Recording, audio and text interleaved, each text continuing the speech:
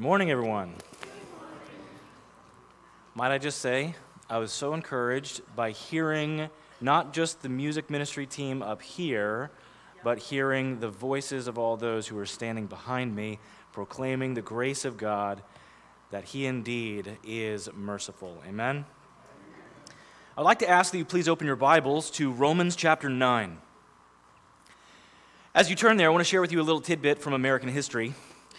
In the early stages of the United States, one of the biggest problems that our nation faced was piracy. Now, for the millennials in the room, I'm not talking about music or movies, but the good old-fashioned Blackbeard kind of piracy. It became such a problem that America built a navy to defend itself against all of those pirates. And as a deterrent, as a punishment, to convince people that this is a bad way to go about your life, that this is not a good form of wealth management, they decided to begin hanging pirates. And so in America, if you were found to be a pirate, you were condemned to be hung by the neck until dead. Now, many pirates died that way. However, there were two brothers named Jean and Pierre Lafitte who were pardoned by our fourth president, James Madison. I don't know everything about James Madison, but according to the Animaniacs, I learned when I was 8 years old that James Madison never had a son, but he fought the War of 1812, and I've never forgotten that. Jean Lafitte went on to become a very important figure in American history. He was involved in the Mexican-American War that resulted in our country owning Texas. He also fought alongside of President Andrew Jackson at the Battle of New Orleans before Andrew Jackson became president. Jean Lafitte became a very well-known figure. So much so that to this day, if you go to Disney World, they actually have a large monument dedicated to him made in the image of an anchor. And if you go on the ride called the Pirates of the Caribbean, they in fact have his name plastered on at least 3 locations in that ride. In fact, if you grew up in the 1960s and 70s, you might have seen something very similar to this because there were cartoons not of Jean Lafitte, but of Jean Lafoot.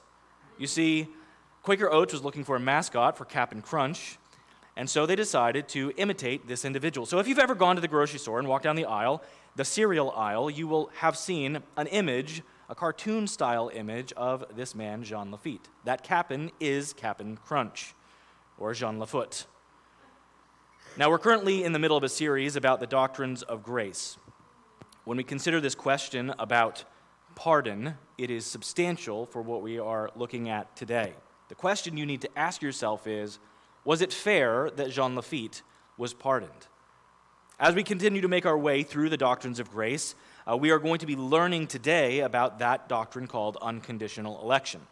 2 weeks ago, we began by searching the scriptures to see that God does whatever He wants. Because, as we said, our God is in the heavens. He does whatever He pleases. Amen. His sovereignty reigns over not only His creation, but also over the wills of those that He creates. He is sovereign over everything, including salvation. And last week, we considered the doctrine of total depravity. Depravity means that every part of us, our heart, soul, mind, strength, and will, are all sold under sin.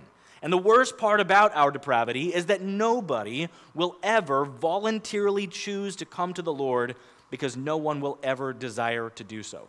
Can anyone come to the Lord that wants to? Yes. Will anyone desire to apart from the work of the Lord? No.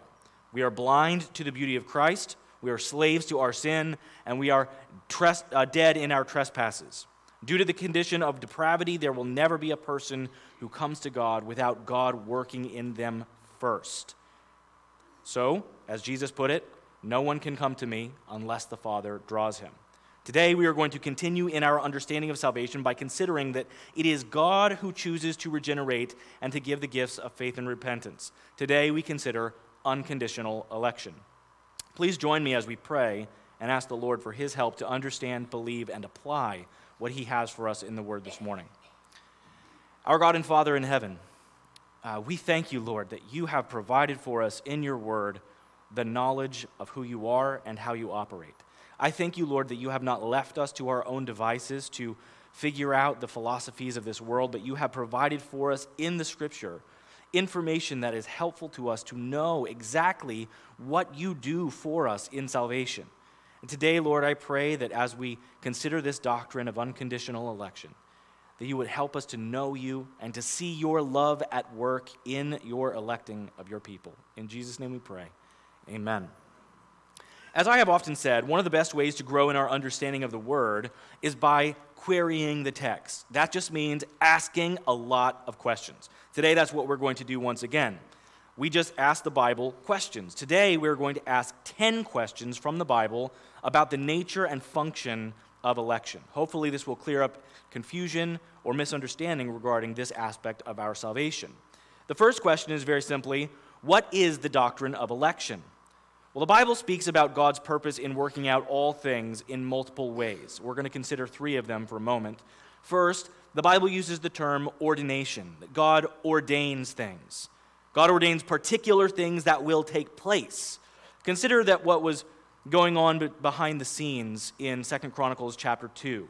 Here we see an event that God has set into motion that he guarantees will take place. It says in verse 7, "But it was ordained by God that the downfall of Ahaziah would come about through his going to visit Joram." Why did that happen? Why did he die on this trip? Because God had ordained it. And God ordains everything that happens. Or as the Westminster Confession puts it, God from all eternity did, by the most wise and holy counsel of his own will, freely and unchangeably ordain whatsoever comes to pass. What did God ordain? Whatsoever comes to pass. So God's ordaining work is a reference to the fact that he covers everything that occurs in the entire timeline of human history and human future. But there is another word that kind of zooms in a little bit. Ordination is about all things that take place. But if we zoom into the just human events, we see another term that is used about God's orchestrating work, and that is the word predestination. Predestination is more narrowly used than the word ordained.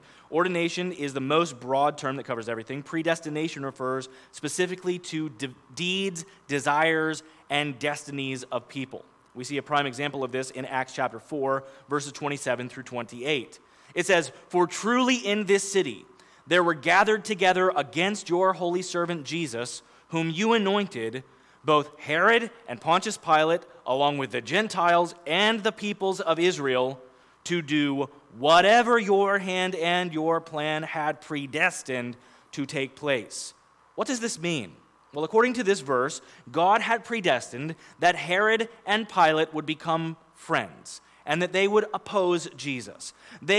God had predestined that the Gentiles and the Jews would work together to crucify Jesus. He did not force them to do anything. He allowed them to do exactly what they wanted to do.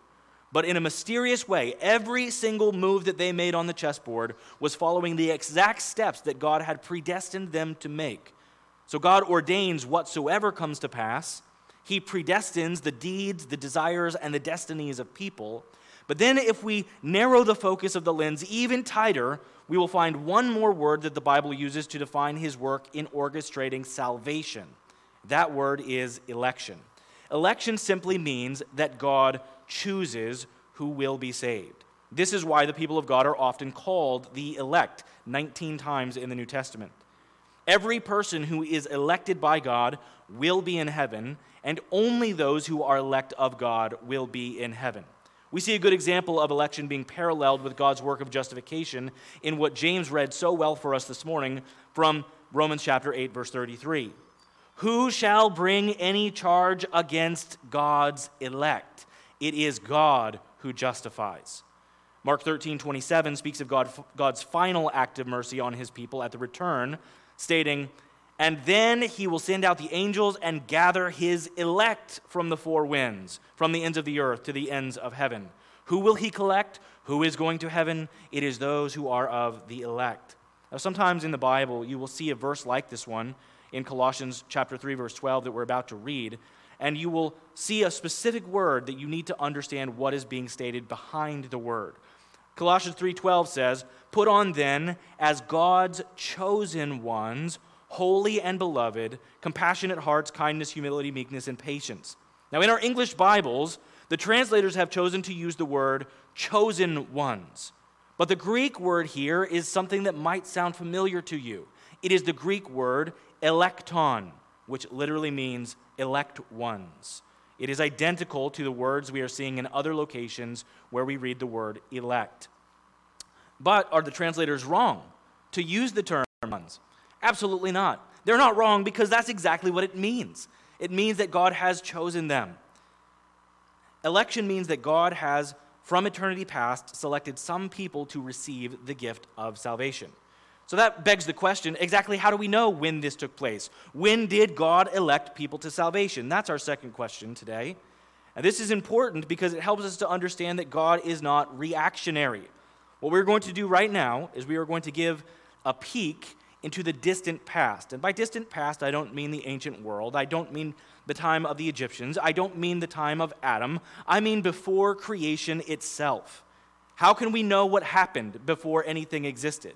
Well, the modern world believes that the only way to know anything is through the scientific method. Well, we have a greater way of knowing, and that is we have revelation from God himself, the one who was present, who tells us exactly what took place before he created everything. God has graciously told us what happens. He says in Ephesians 1, 3 through 4, "Blessed be the God and Father of our Lord Jesus Christ, who has blessed us in Christ with every spiritual blessing in the heavenly places, even as he chose us in him when? Before the foundation of the world." His choosing, electing process occurred before the foundation of the world, that we should be holy and blameless before him.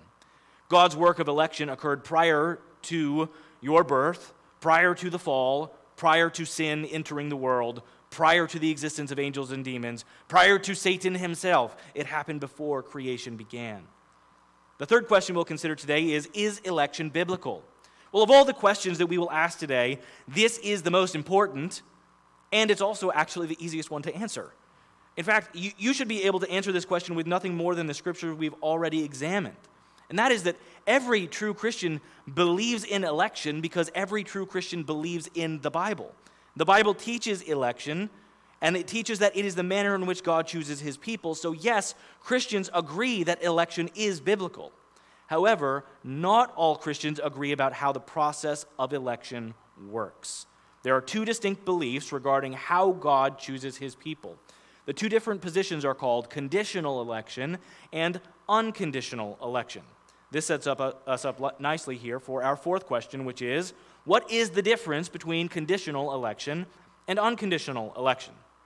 Well, if you're a parent, then you are very familiar with the idea of conditional answers. Here's how things usually work when I get ready to leave our house. As I am making my way out the door, one or more of my children will begin begging me to go with me, regardless of where I am going or what I am doing. And I love that they love to go places with me, and I love to take them places with me. But there are times when I am leaving, and one of my children, for example, my son Asaph, that you just saw bring me a nice thing of water here, sometimes Asaph will ask me to go, and I will respond with a statement like, "Is your room clean?" In saying that, in asking that question, I'm giving him a condition. That condition must be fulfilled in order for him to have the right to join me. He knows that his responsibility is to keep his room clean, and he knows that if it is not clean, then he is no longer permitted to join me in my adventuring around Levittown. There are other times, however, when one of my children will ask to do something, and I give no condition. "Daddy, can I go with you?" "Come on, let's go." And I just take them with me without condition. That is called unconditional. The Arminian position argues that God's electing work is conditional. They believe that when God elected people to salvation in eternity past, he did so by looking down through the corridors of time in order to see exactly what that person would do and how they would respond to the gospel. From their perspective, God looked favorably upon everyone that he knew would choose him. So, since he knew that they would choose him, he then chose to elect them. I know they will choose me, therefore I will choose them. Let's just consider two historical individuals, twin brothers, Jacob and Esau. The Arminian position of conditional election teaches that God chose Jacob because he knew that one day Jacob would stop lying, that he would stop scheming, that he would stop stealing, and that he would trust in the Lord. And he did not choose Esau because he knew that Esau would never bow his heart to the Lord. That is the Arminian position. The Calvinist position, or the position of this church, is the exact opposite. The doctrine of unconditional election holds that God chose us based upon nothing except the good pleasure of his will. So if you're paying close attention, you will see that the main debate about election really isn't about election at all. The main debate is about what caused God to choose or elect certain people. Or to put it more clearly, the debate is really about the foreknowledge of God. Let's examine that further with our fifth question. What does the Bible mean when it speaks about foreknowledge? One of the most famous verses in the Bible is Romans chapter 8, verse 28. It says, "And we know that for those who love God, all things work together for good for those who are called according to his purpose." I am sure you know that verse and have heard that verse so many times, and praise God for that. But do you know what it says directly after? This is important because this is what is called a grounding verse. It begins with the word for, or the word because. The reason that Romans 8:28 is true is because verses 29 and 30 are true. And it continues and says, "For, or because, those whom he foreknew, he also predestined to be conformed to the image of his Son, in order that he might be the firstborn among many brothers. And those whom he predestined, he also called. And those whom he has called, he also justified. And those whom he justified, he also glorified."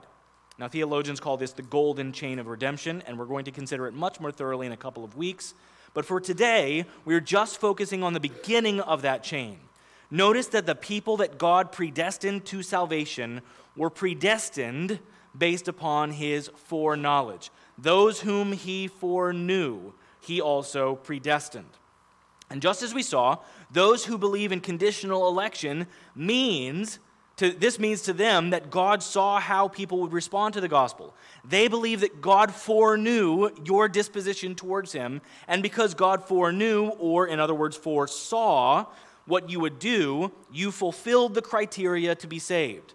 Is your room clean? Yes, then you can come with me. Do you respond favorably to the gospel? Yes, then you are elect. That is the Arminian perspective. However, that is not what this word foreknew means at all. Notice two very important things about this foreknowledge.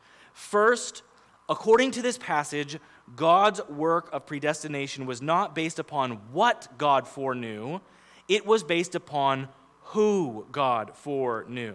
That is a major difference. Look closely at that wording again in your own Bibles. Make sure I'm not making this up. Make sure you see this clearly. Those whom he foreknew. It's not talking about specific details. It's speaking about individuals. In other words, this verse is claiming that God observed specific people, and he chose them based upon knowing them.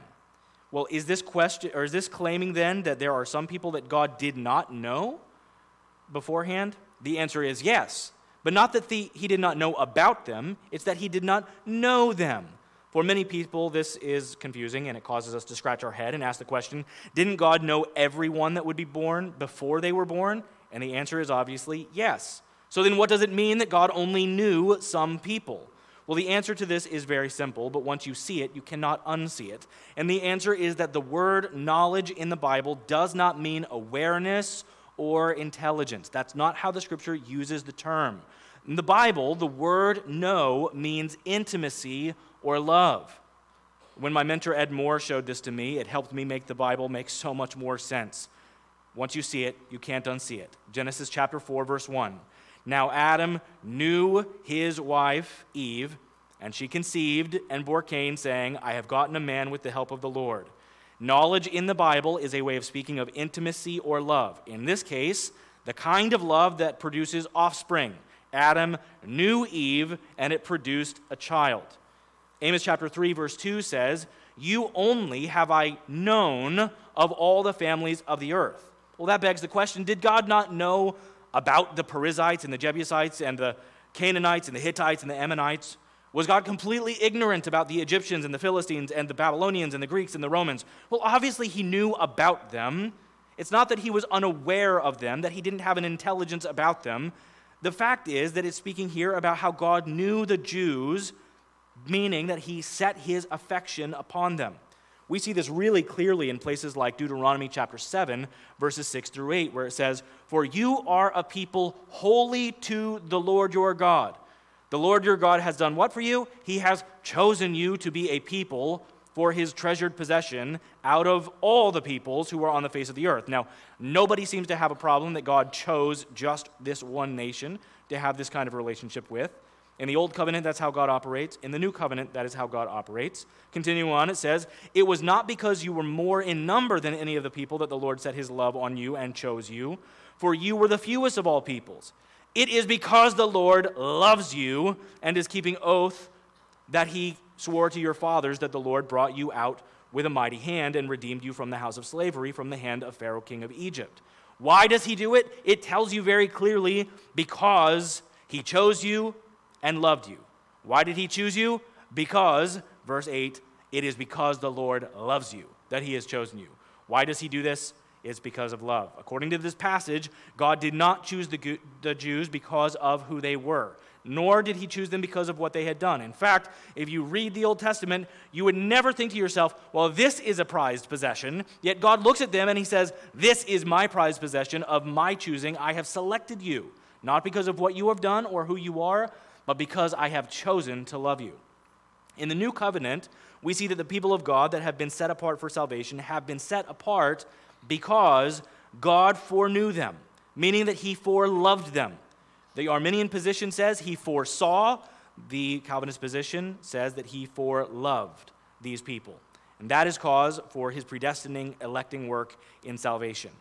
Let's just sample a few other places where we see this concept clearly stated and examine which of these two positions they support. Consider John 15:16. Jesus said, "You did not choose me, but I chose you and appointed you that you should go and bear fruit and that your fruit should abide." From the disciples' perspective, if you're just reading from their perspective in the Bible, from their perspective, does it look like they chose Jesus? Well, yes. When Jesus comes to them and says, "Follow me," it looks like they chose to drop their nets and follow them. Peter, Andrew, James, and John, they left a fishing empire behind them. Or Matthew, who is also known as Levi, when Jesus comes to him at the tax booth and says, "Follow me," Matthew leaves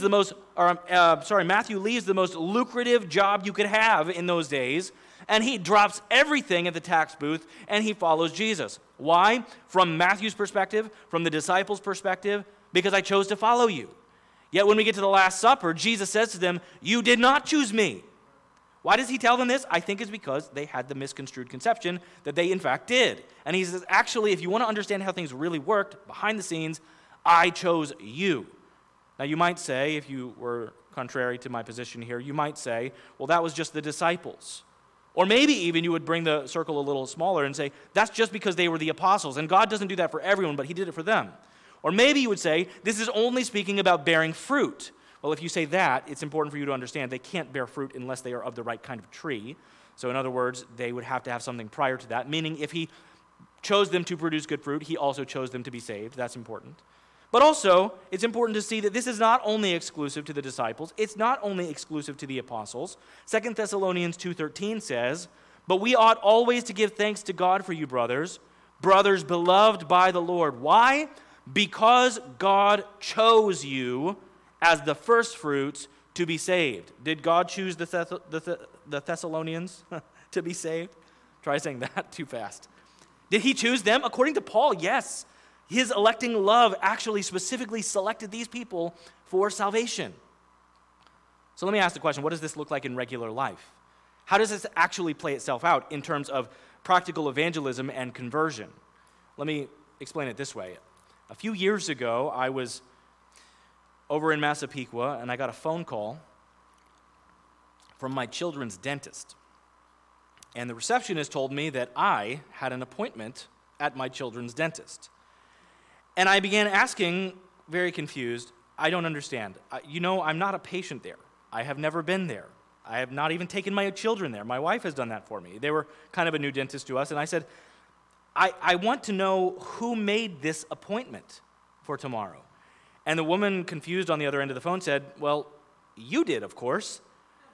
Now, I forget things sometimes, But I know beyond the shadow of a doubt that I did not schedule an appointment with them, nor had I ever communicated with them in any way at any time ever in the history of the world. I did not schedule that appointment, but there was an appointment that existed for me at that dentist. I still don't know who made the appointment. Did you know that when people respond to the gospel, they respond to the gospel because there has been an appointment made for them to do so? There are some who are appointed to eternal life, and they are the ones who will believe the gospel and be saved. Acts chapter 13, verse 48 says, "And when the Gentiles heard this, they began rejoicing and glorifying the word of the Lord." That's what you want to see when you preach the gospel. They hear the gospel and they respond favorably. Why did this happen? "And as many as were appointed to eternal life believed." Who was it that actually trusted Christ? Who is it that rejoiced and believed the gospel? As many as were appointed to eternal life. To argue that God chose us because he knew that we would choose him is basically to argue that God loved us because he knew that we would love him first. It would mean that God is a reactionary God. It would mean that God does not do what he does based on his own pleasure or will. He does so based upon ours. And the Bible reverses that order. It teaches us that our love for God is born not out of our own natural desire. It is born out of his initial love for us. Consider 1 John chapter 4, verse 10. "In this is love, not that we have loved God, but that he loved us and sent his Son to be the propitiation for our sins." That is love, that he is the one who initiates. And then if you jump down to verse 19 of the same chapter, John adds, "We love," why? "Because he first loved us." Our love for God and our love for others is a reaction to God's initiating love for us. So let's answer the question about what the Bible means when it speaks about foreknowledge. When the Bible says that God foreknew particular people, it means that God has chosen before time began to set his affection upon those people apart from any influence of their future actions. But this leads to a very obvious question, our sixth question of the day. Upon what criteria did God determine who to elect unto salvation? I mean, if God gets to decide and he chooses some people and not others, then how did he choose those people? What is his criteria? Now, we've already spent a little bit of time in Ephesians chapter 1 today, but let's once again pull back and peek our nose behind the curtain of eternity and look back to eternity past at the council of the Trinity and see what they were doing before time began. Now, as a side note, I will tell you that when you get to the end of verse 4 and the beginning of verse 5, it is quite literally the worst verse division in the Bible. Remember that the words in your Bible are inspired by God. The numbers were put there much later by other individuals. The chapter and verse divisions are not inspired. And this is the worst one, and I can't comprehend why they did this. But the last two words of verse 4 say, "in love." It's a new sentence. "In love, comma." That's the end of verse 4. And then he begins verse 5. "In love, he predestined us for adoption to himself as sons through Jesus Christ, according to the purpose of his will, to the praise of his glorious grace, with which he has blessed us in the beloved." Wow. Let's begin by seeing here that what he is speaking about is done in love. His predestining work is done because he has graciously set his affection on you. And in love, he predestined us for this adoption. This is the second closest that we ever get in the Bible to being told outright why God chooses certain people. Do you see the answer? It's up there in two places in that verse. We see, first of all, the first reason is he does this according to the purpose of his will. That's just a very fancy Pauline way of saying, because he wants to. Secondly, to the praise of his glorious grace. In other words, because by choosing these people, he knows that it will bring him maximum glory. There's only one place in the Bible that makes this more clear. Hopefully you still have your finger in Romans chapter 9. If you have it there, please turn there for me now. I want you to see this in your own Bible. And I want you to see it in your own Bible because I cannot tell you how many people that I have spoken to about this who have said to me something to the extent of, "I have never seen this in the scripture before. I had no idea that this was in my Bible. How in the world has this been here the whole time and I never knew about it?" I want you to be familiar with this page in your Bible so that you know that I am not creating or fabricating any doctrine here. This is what the scripture says. We're going to begin in verse 10. And not only so, but also when Rebekah had conceived children by one man, our forefather Isaac, though they were not yet born and had done nothing, either good or bad, in order that God's purpose of election might continue, not because of works, but because of him who calls, she was told, the older will serve the younger. As it is written, Jacob I loved, Esau I hated. Now, according to this verse, why did God choose to love Jacob and hate Esau? These two boys, twins, shared a womb. They were womb mates together. These were twins. Yet before they had done anything, they had never performed any actions, no moral deeds of good or evil. Even then, God had already chosen one and not the other. As we learned earlier, the Arminian perspective claims that God made this choice based upon the fact that he knew what Jacob and Esau would do. But Romans chapter 9 refutes that entirely by stating that this choice was, quote, not because of works, but because of him who calls. It's not based upon their actions or future actions. It's based upon the will of the one who makes the call. Then why did God choose one and not the other? According to this verse, so that his purpose in election might stand. Which brings us to our seventh question: is election fair? Jean Lafitte was a pirate. Jean Lafitte was a smuggler. Jean Lafitte got wealthy based off the pillaging and stealing and murdering of other people. He was condemned. He was guilty. However, James Madison pardoned him and his brother. Yet there were many, many, many pirates who were hanged by the neck until dead. Was that fair? Was it fair that James Madison chose to show mercy to those two men and not the others? Absolutely not. It is not fair. Election is not fair. And here's the important thing for you to understand. Guilty people never want fairness. They ask for mercy. If you get pulled over speeding, you do not say to the police officer, please just do what is fair. You ask for mercy. If you get caught smuggling or pirating, you do not ask for fairness. Please, President Madison, please just give me what is fair. No, you don't ask for that, because then you will be hanging with all of those other men. You don't ask for fairness, you ask for mercy. And much more so, to the extreme degree, if you are caught before the God of the universe breaking his commands and rebelling against him, you do not ask for fairness. You ask for mercy, because fairness would mean that everyone goes to hell. You see, even though the Bible does not use the word fairness, there is something very similar, the old-fashioned way of speaking about it, that Paul does employ. Paul knew that this is exactly what people would be thinking. He knew that if you are responding right now with that feeling, I don't understand why God has the right to choose some and not others, because to me it seems unfair. The Bible uses the term unjust, and Paul knows that you're going to ask this question, and he actually preempts it, and he answers it for you. Continue looking at Romans 9. He says, what shall we say then? Is there injustice, or we could say unfairness, on God's part? And his answer, by no means. And if you have an English Bible, there is an exclamation point there, because this is stated in the most emphatic way possible in Greek grammar. Absolutely not, by no means can we say that God is unjust or unfair. Why?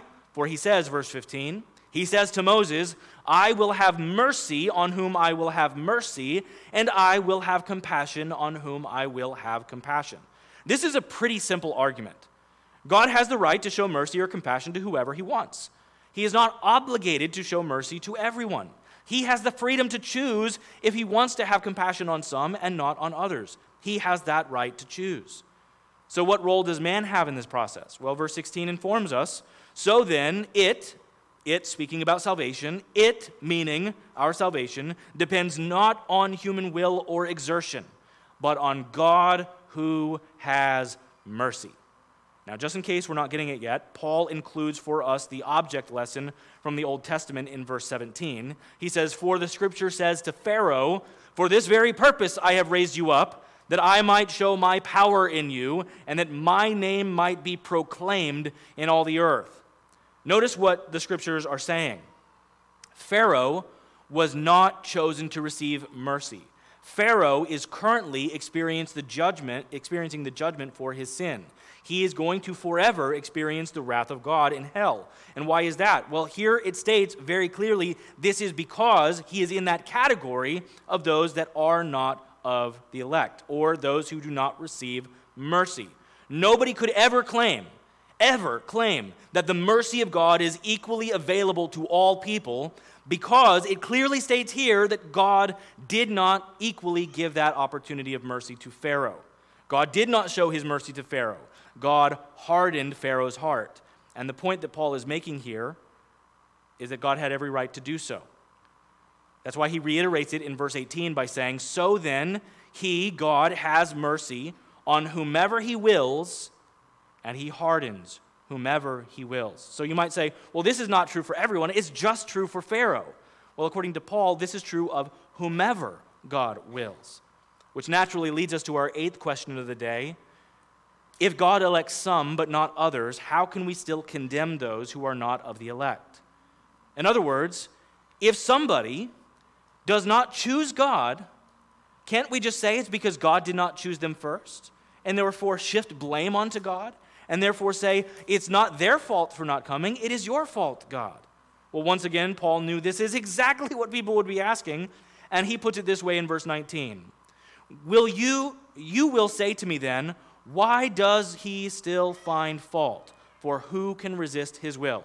Follow the argument that Paul is anticipating. Someone might argue that if man cannot come to God on his own, if God must intervene through election, and if God chooses not to elect someone, how can that individual who is not elect still be found guilty for not coming to Christ? Well, the Holy Spirit is really gracious to tell us the answer. He instructs us about this. He doesn't leave it vague. He doesn't leave it out in the ether. He comes straight forward and tells us the answer. He could have left it a mystery, but he knows that this would be difficult and would be confusing to us. So through Paul, the Holy Spirit answers us in verse 20 this way. But who are you, O man, to answer back to God? Will what is molded say to its molder, why have you made me like this? Has the potter no right over the clay to make out of the same lump, one vessel for honorable use and another for dishonorable use? What if God, desiring to show his wrath and to make his power known, has endured with much patience vessels of wrath prepared for destruction, in order to make known the riches of his glory for the vessels of mercy, which he has prepared beforehand for glory?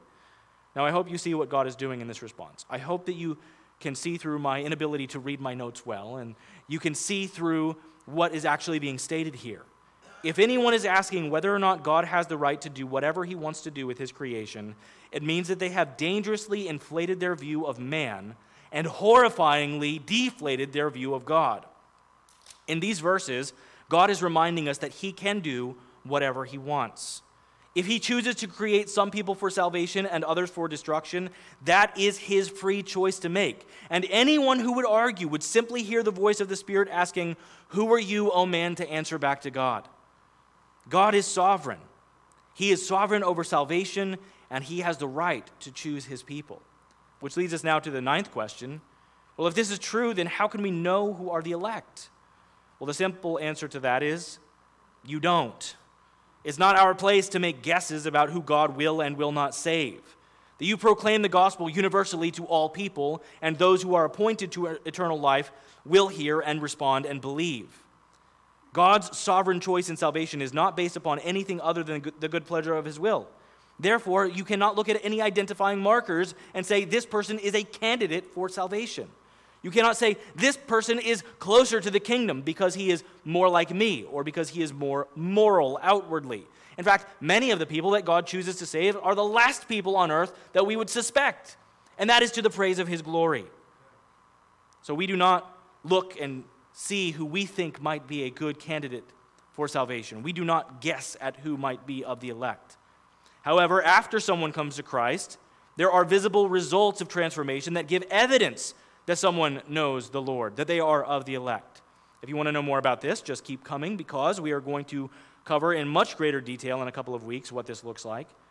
But this brings us now to our final question.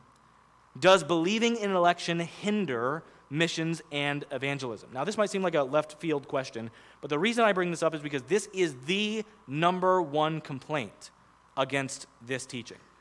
There are even people that have said to me, one individual in particular stated to me, now listen, even if that's true, and he conceded, and it might be true what you believe, but how could you possibly say that to people, knowing that if they think there are a bunch of saved, elect people out there, and that God is going to work his work of regeneration in their hearts, then why would they go out and share the gospel? Doesn't this hinder evangelism? That, to be honest, is the exact opposite of what the Scripture teaches us. No, believing in election does not hinder missions or evangelism in any way. Now, the pragmatic way for me to explain this or defend this would be to line up a bunch of people on both sides of the aisle and say, okay, well, on this side we have Charles Spurgeon, and then over here we have Billy Graham, and then on this side of the belief we have George Whitefield, and over here we have John Wesley, and then we just kind of see which one of them have the greater body of evangelistic work. Well, to be honest, if we were to do that, the Calvinistic side would win out. However, that's not the way that we determine truth. If you remember back to a previous sermon, we do not determine truth based upon history or tradition or by seeking similar people that we like or by results. We build our theology out of Scripture. So what does the Bible say about this belief, the understanding of election, and how it causes us to think about missions and evangelism? Let's consider the most evangelistic Christian who ever lived, Paul the Apostle. Consider what motivated him to endure all of the trials and suffering that he experienced. Consider what propelled him to go forth and proclaim the gospel. 2 Timothy chapter 2, verses 8 through 10. Remember Jesus Christ, risen from the dead, the offspring of David, as preached in my gospel, for which I am suffering. Here Paul is imprisoned, and he explains that he is suffering by being bound with chains as a criminal. But the word of God is not bound, he says in verse 9. Now, what about all of this suffering that he experiences? He says, therefore, I endure everything. Why? Why do you go through this, Paul? Why do you keep preaching the gospel? Why do you keep getting beaten and shipwrecked and imprisoned? Why do you do that? I endure everything for the sake of the elect.